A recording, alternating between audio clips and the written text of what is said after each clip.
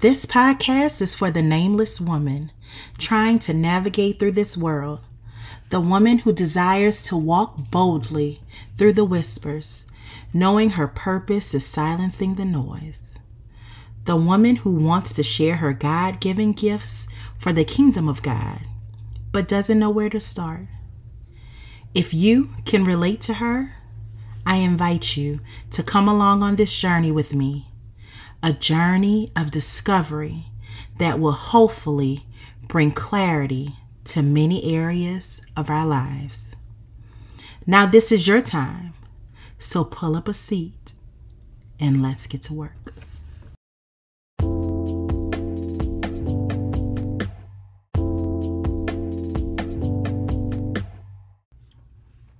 Hello and welcome to the Alabaster Box Podcast.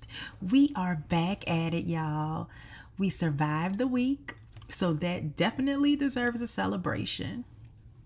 I loved seeing all of the back to school pictures of all the future CEOs, healthcare professionals, community helpers, writers, and lawmakers. Y'all know we are going to speak these things into existence. These babies are world changers, and I pray we get the opportunity to see them walking in their purpose. So this year, Sloan started pre-K 4, and I am honestly in disbelief how fast she is growing. I remember when she was born like it was yesterday. And I miss those sweet baby snuggles so much. It's truly a blessing to see that my little rainbow baby is growing and glowing. So for those who didn't know, August 22nd is recognized as National Rainbow Baby Day. I make sure to share a picture on social media, not only to celebrate my beautiful gift from God, but to give other families hope who are in their waiting season. Because having a rainbow baby, you know what it feels like to have loved and lost, and the roller coaster of feelings that come along with it.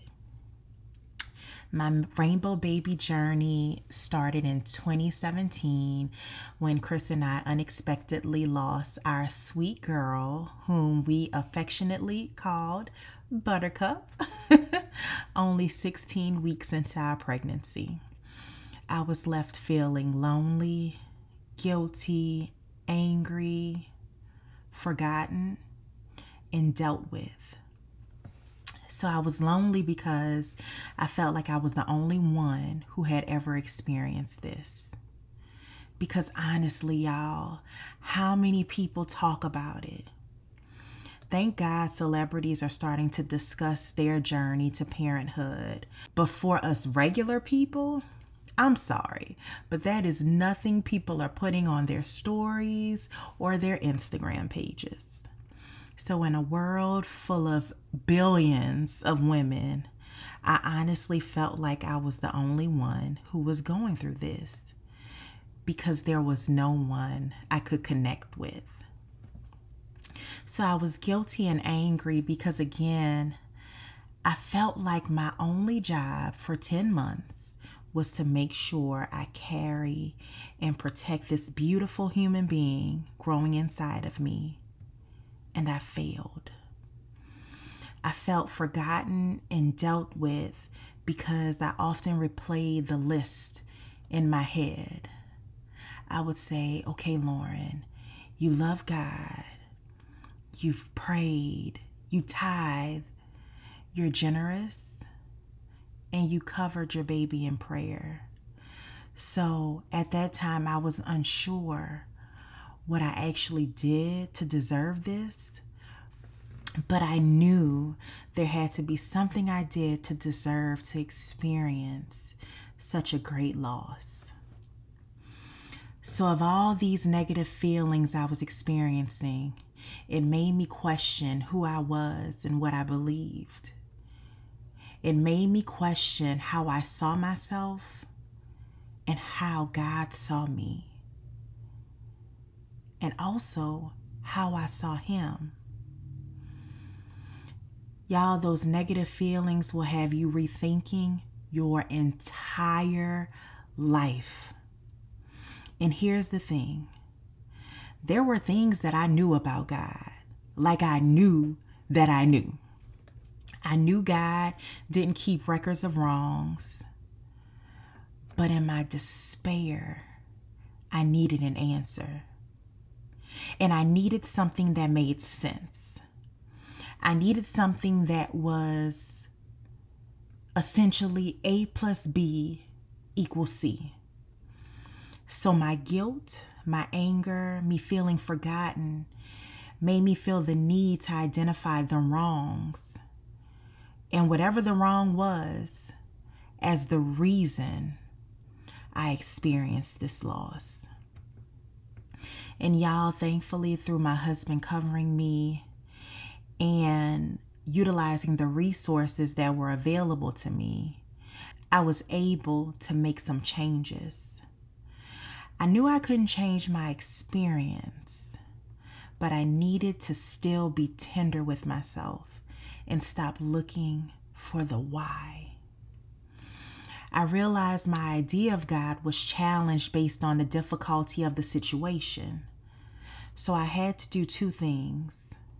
The first was remind myself who God really was, and not who I felt he was in the moment, but find out biblically who God was.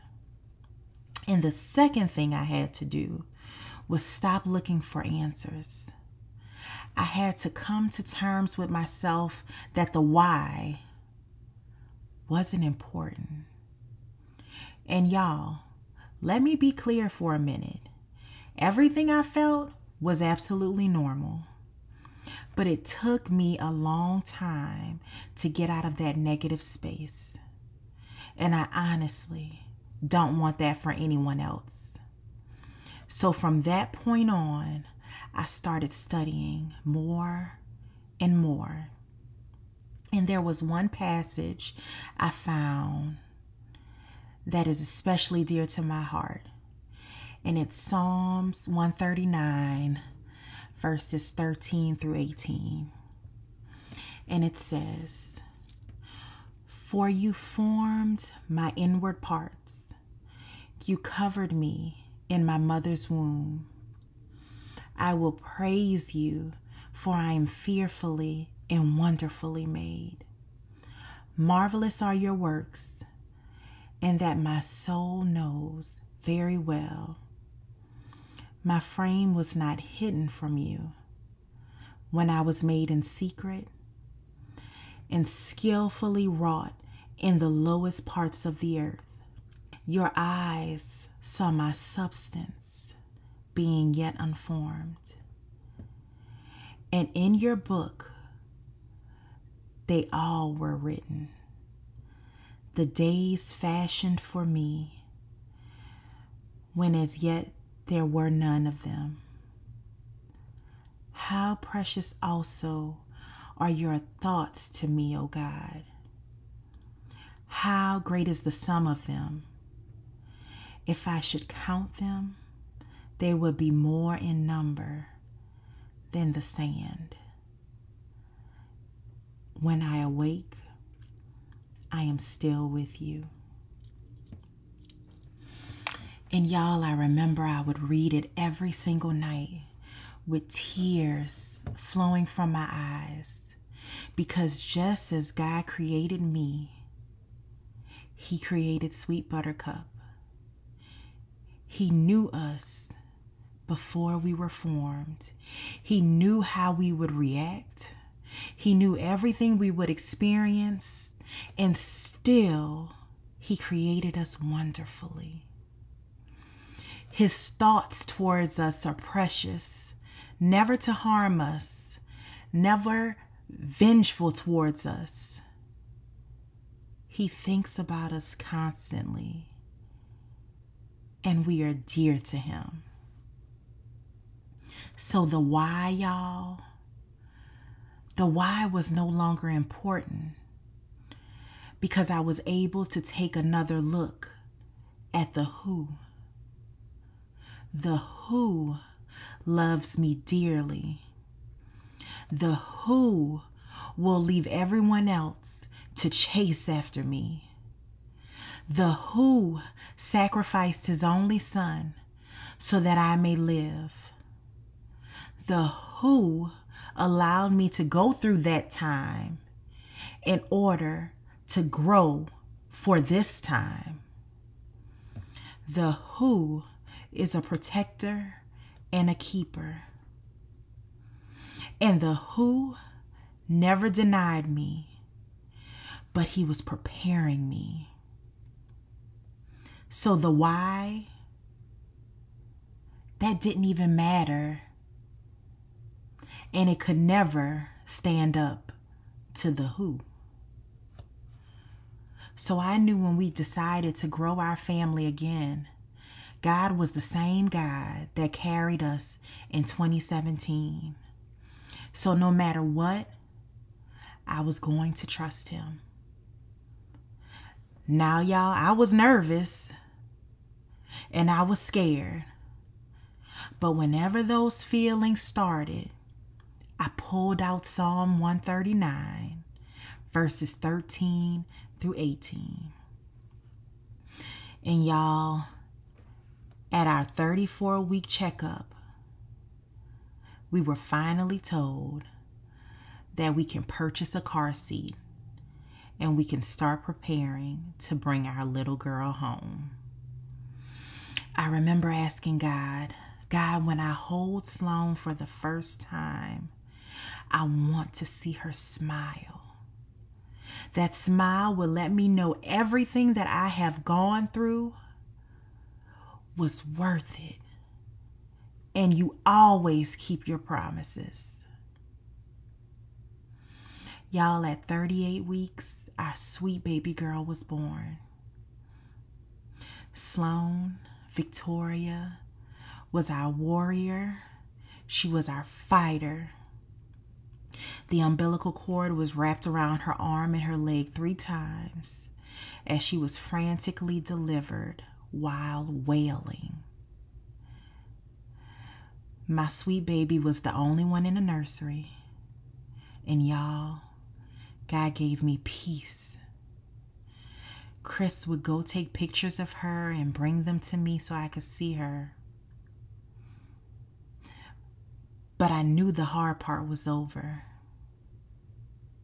And finally, after 24 hours, the nurse rolled the cutest little girl, rolled up like a little baby burrito, into the room. And she said, "Mom, I know you're ready to hold her." And once she got in my arms, my girl smiled. And I knew God had not forgotten about me.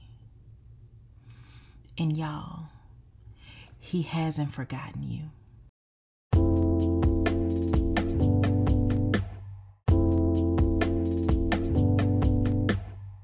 Thank you so much for listening to the podcast. Please don't forget to like our page, Alabaster Box Podcast, on Instagram. And don't forget to like, follow, share the podcast on Apple and Spotify. We will be back next week. We can't wait for you to listen. Have a good one.